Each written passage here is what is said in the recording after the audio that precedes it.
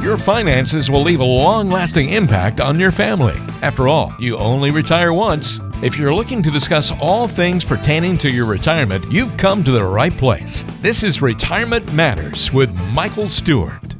Hey, thanks for tuning into the podcast yet again. We always appreciate your time on the program as we talk about investing, finance, and retirement with Michael Stewart of Crystal Lake Tax and Financial. Somebody's calling him right now. Mike, how you doing this week, man? I'm doing great, Mark. How about yourself? I'm doing pretty good. You're a busy guy. I'm trying to get you on the podcast. They're trying to get you on the phone.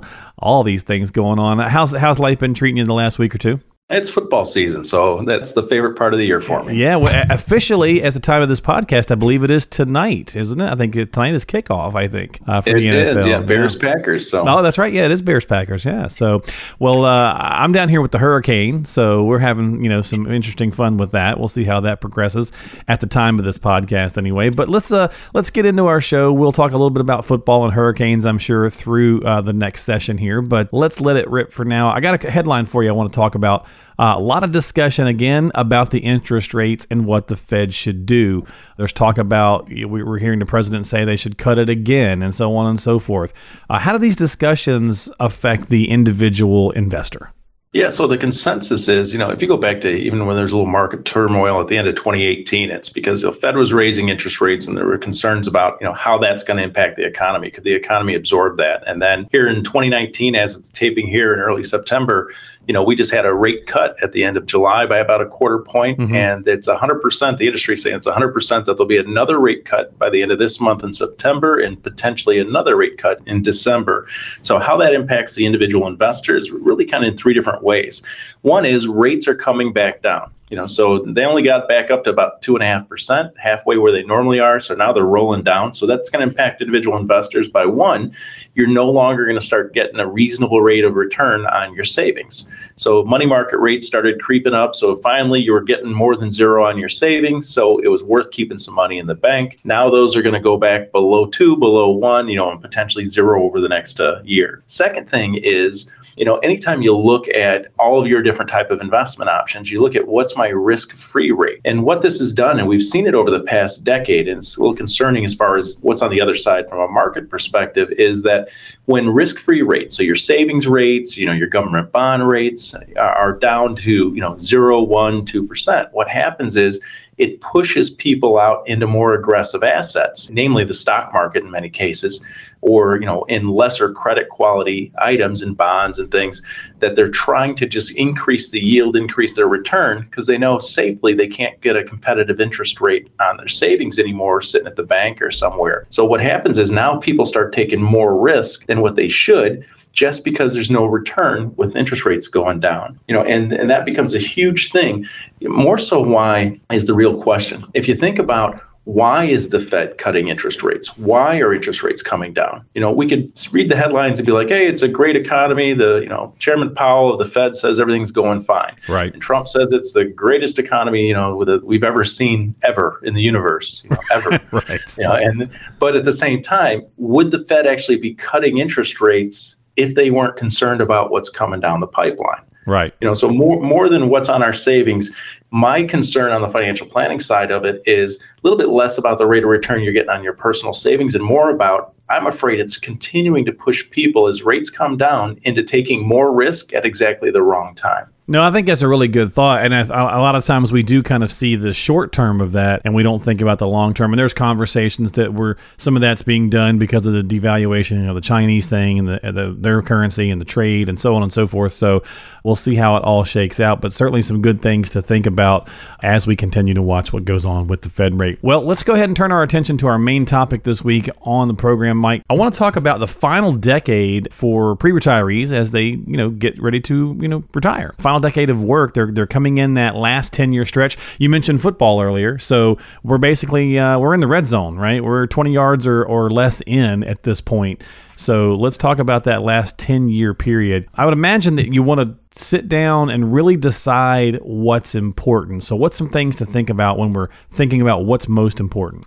Yeah, the key thing, you're 100% correct. And I use a lot of sports analogies and doctors' analogies with clients. And one of those is the red zone.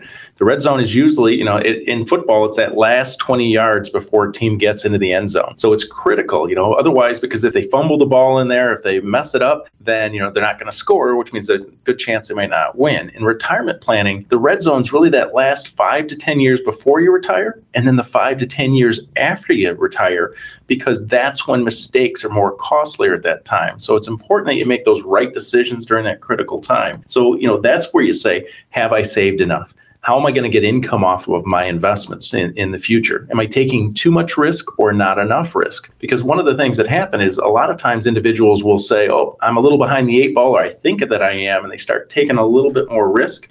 But what happens is they're taking risk at the wrong time. Kind of going back to our headline about what's going on with interest rates, is that individuals say, oh, I'm behind, so I need to catch up. But the reality is that if you take more risk, the problem with that is that it might fall off the table, the balances, and now here, you thought you were behind and you're behind 40, 50% more.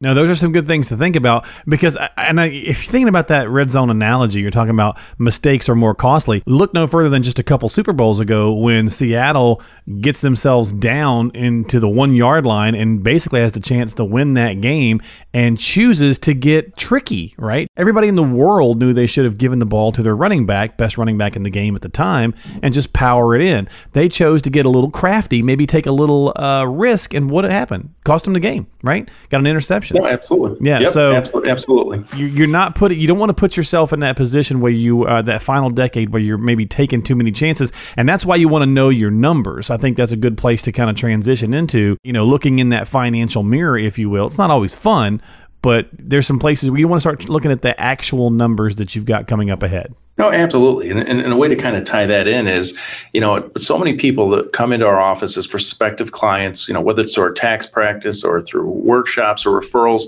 they come in and we have that discovery meeting at the beginning. And it's just really about, hey, where are you at? What are you trying to accomplish? What's your story so far? How'd you get where you are? And, what do you want it to be down the road? And that whole conversation is really about, okay, I've got this hodgepodge bag of stuff. I've got my 401k at work. Some insurance agent sold me this annuity. I've got an old 401k from 2 jobs ago, and I threw some money in an IRA 5 years ago, and we got a little bit of savings.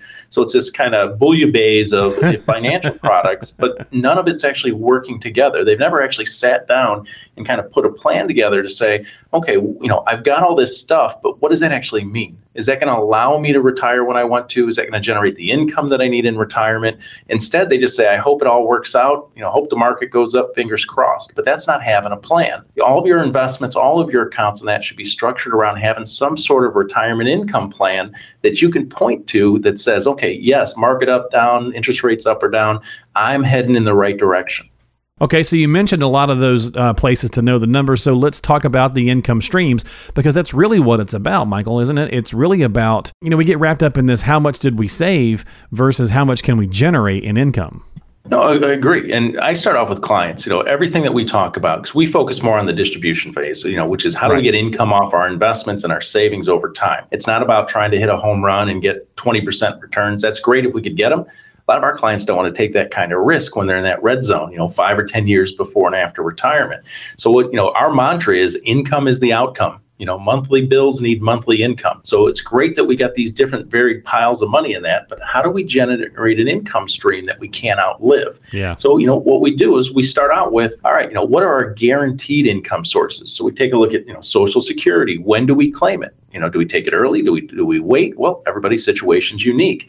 We got a pension. Well, when are we going to turn on the income stream if we're fortunate enough to have a pension? Did we pick up an annuity, or should we? That's going to give you a lifetime guaranteed income supplemental stream. And then we say, okay, of those 3 sources, is that enough? And if it's not, then we got to kind of look over on the side and say, okay, are we going to still have to continue to work full-time or part-time? Have a hybrid retirement, if you will. Maybe you're working part-time just to help out with a little walking around money.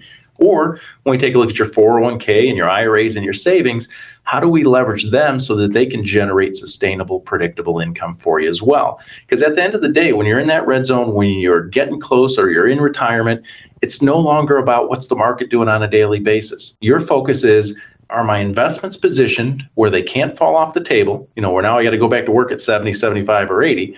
And do I get regular income off of here that's going to help me pay my bills for the rest of my life? Because a retirement is typically going to be 30, 35 years for a couple. So if that's the case, you have to stop investing like a 30-year-old and actually focus on generating sustainable, predictable income. So you need to know your numbers on that end. Well, and that's a lot. You guys do all of these pieces too, because as we say here on the podcast, you guys are kind of that one-stop shop. You do have the CPA, the enrolled agent, the paralegal on staff. You have all these pieces to kind of go through some of the stuff we've talked about today. And when it comes to financial matters, retirement matters, which is why we call the show that, there's a lot of these ways that you can get this information at one source. So we'll keep on with our conversation about the last decade. We've talked about estimating the income streams, going through the various vehicles that you might have, the 401s, the annuity, so on and so forth. We got to mention, now you got to talk about really getting a serious handle on this healthcare issue, because it is outpacing inflation quite a bit. And so you just can't put your head in the sand with that. No, absolutely. With healthcare, there's a variety of considerations that you have. So first and foremost, Fidelity just came out with a study, and I've seen two different ones. The second one, even from Vanguard, has a higher number. But being on the conservative end, Fidelity says that your out-of-pocket costs for healthcare in retirement, so this is for a 65-year-old couple, so you going forward is going to be about $275,000. So that's independent of Medicare, that's independent of everything else, but your out-of-pocket expenses over that are going to be over $275,000. Now, some more, some less, but that's still a big chunk of change. It's still a lot. Yeah, it's a big number. Yeah, so the things that you need to understand about healthcare is, okay, let's say that you're not retiring till 65 or later. Then, then you're going to replace your current health insurance with Medicare. What's the cost? For most, that might be $135, $145 a month, plus whatever supplement that they need. So that could easily go up to $300, $350 per person, so up to $700 for spouses. If you're fortunate enough to have a high income in retirement, from pensions and your investments and other sources, then there's a Medicare surcharge where you have to pay more. Some people are paying over $200, $300 a month for Medicare because their income is at a very high level. So it's kind of graduated in. So you want to know what those true costs are going to be for you. Just as importantly, you also want to make sure that if you're retiring before 65, and this is kind of I never thought about that conversation. When somebody who's 58, 60, 62 comes in my office saying, we're looking to retire in the next couple of years, is how are we going to bridge healthcare costs? So for a married couple right now, a typical, assuming you can't get a subsidy from the government, it might cost you almost $2,000 a month for your family health insurance. So that's $24,000 a year out of pocket, out of your retirement income stream until you can get to 65 and get covered by Medicare. So where's that money going to come from? That just kind of goes back to the income side about having a plan. And the last thing is on healthcare. Another thing that comes up is we check the box on all the important, true financial holistic planning is, okay, are we concerned about long-term care? Most studies show that a married couple at 65 has about a 75% chance that one of them is going to need some sort of long-term care. How are we going to pay for that? Are we going to get a policy? Are we going to get a hybrid policy? Are we going to just roll the dice? There's no wrong answer. I mean, eventually there'll be a wrong answer, but there's no wrong answer, but it's something we have to have a conversation about. Yeah. Well, the final piece of this puzzle, now we've gone through all these kind of different scenarios to think about. You need to decide what's important in that last 10 years before retiring. Know those numbers, have those estimates on your income streams, get a handle on the healthcare situation, and then finally realize, Mike, that this is going to evolve. It needs to evolve just like your life is going to through retirement, because things will change over time. It's not a set it and forget it. That's right. There's no Ron Popeil retirement, right? So, you're just going to set it and forget it. Once again, I can only go back to how we do it in our practice. So what we do is, we take a look at, when we're having the investment portion and the guaranteed income portion of the conversation, we said, okay, how much of our money, our investable dollars, do we need to set aside to guarantee the income or assure that, we've got sustainable, predictable income that's going to pay whatever those bills are we have today coming in. So let's say Social Security between husband and wife is going to pay $40,000 a year, but they need $60,000. Then we say, okay, well, how are we bridging that $20,000 gap? So then we go over the investments and say, okay, if we put X amount of dollars over here in this income strategy, that'll cover our $20,000. Well, we still have a few extra dollars sitting on the side.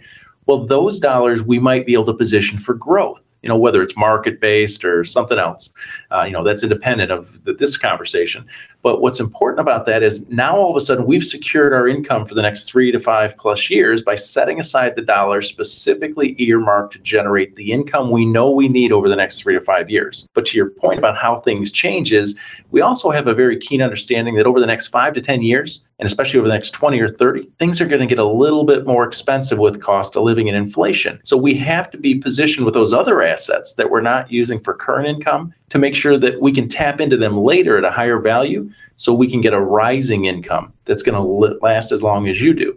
Because if you need $60,000 today, that might be 70 in 10 years just to maintain the same lifestyle. So that's where having an income plan really comes in together.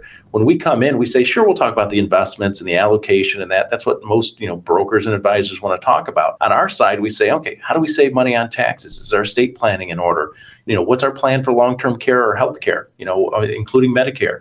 In addition to that is, okay, based on our income needs and based on all those other circumstances, now what do we do with the investments? Most kind of do it ass backwards the other way. And they say, hey, look at this brochure, look at this mountain chart, look at the investments, but it doesn't have anything to do with your plan. So what we need to do is build the plan because that drives the bus as far as all those decisions you make going forward. Yeah, absolutely. Well, great information here today on the program. After 2 decades of experience, Mike has been doing this for a while now. So it's a great resource for you to tune into. If you have not yet subscribed to the podcast, make sure you do. Go to his website, crystallaketax.com. That's crystallaketax.com.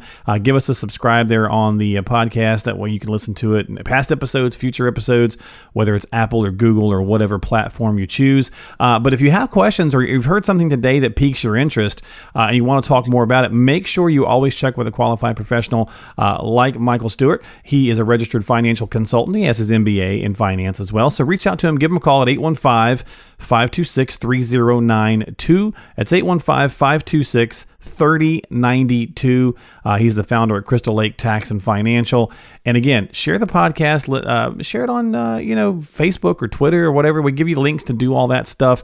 I think there's ways for you to text it to friends, people who you feel might benefit from the show. Make sure you reach out and let them know that it's a good format for them to tune in to this podcast and learn a little bit about retirement matters. That's what we do here on the show. All right, let's take an email question real fast, Michael, before we go this week and see what Greg sent in to you. Greg is in Barrington, and he says, Michael, my wife bought an annuity several years ago. She's 60 now and has the option of getting money from the annuity, but it would be for a third less than it would pay if we wait till she's 65. What do you see people normally do in these kinds of situations? Do they wait for the higher payout or start using the funds sooner at the lower payout? I would imagine it's all subjective, right? Oh, absolutely. So, Greg, that's a great question. And I'm going to broaden out the actual response just so it's more applicable to everybody. But, Greg, I do appreciate the question. So your wife bought an annuity, so it's probably an income annuity or an annuity. Anytime you hear the word annuity, it just means there's an insurance company involved somewhere. So they're not good, they're not bad. They just have to be right for you, if you own one. So let's in this case say that she bought one that's going to pay an income stream, so she could take it at 60, but you said she'd get a third less than if she waited till 65. What I do is I bring that back to almost like Social Security. You could get it at 66, 67 for the full amount, or you could take it at 62 for less amount. You could have a pension. You could have your pension at 55 or 60, but if you wait till 65, then you get more. So the longer you wait in all these different instances for income type generating things that have a guaranteed income stream, then of course you get less if you take it more. And there's math and science behind it as to why. But what's important for you is it isn't that it's a third less. It's based on everything going on in your financial life, based on the other savings accounts that you have, based on how you're currently invested, based on are you going to continue to work, both of you or one of you.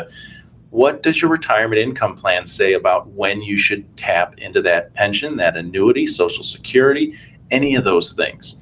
So, I'll go back to, the financial topic that we had about why that final decade of work is important, about knowing your numbers, having an income plan. That's what determines. So many people take a look at this in a silo and they say, okay, should I take my annuity payment at this age or Social Security at this age or this age? And the real answer is it depends.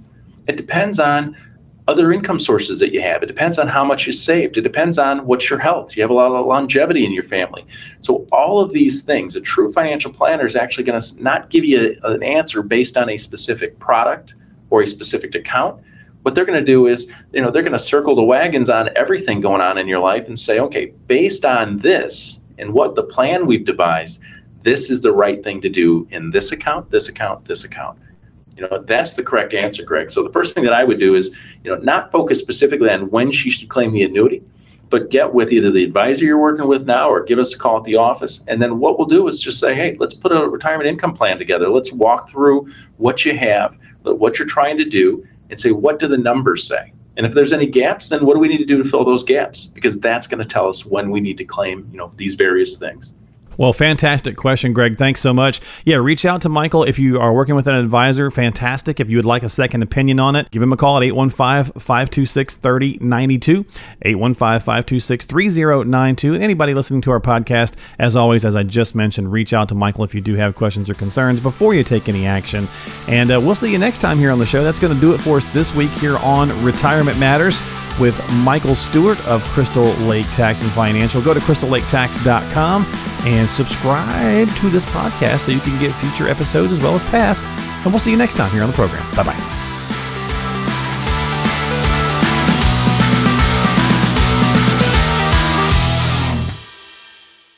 Investment advisory services offered through Sound Income Strategies, LLC, an SEC-registered investment advisory firm. The information provided herein is for training or educational purposes only and does not constitute an offer to sell or a solicitation of an offer to buy any securities, investments, investment strategies, or investment advice relating to securities, nor is the information or representation that any security is a suitable or appropriate investment for any person. Before acting on any advice, you should consider the appropriateness of the advice having regard to your own objectives, financial situation, and needs. Please contact us to obtain our disclosure brochure relating to the services offered by Sound Income Strategies, LLC, and consider its contents before making any decisions. Where quoted, past performance is not indicative of future performance. Sound Income Strategies, LLC does not represent or warrant that the contents of this program are suitable for you from a compliance, regulatory, legal, or any other perspective. We shall have no responsibility for your use or non-use of the program or any portion thereof. Crystal Lake Tax and Financial and Sound Income Strategies, LLC are not associated entities.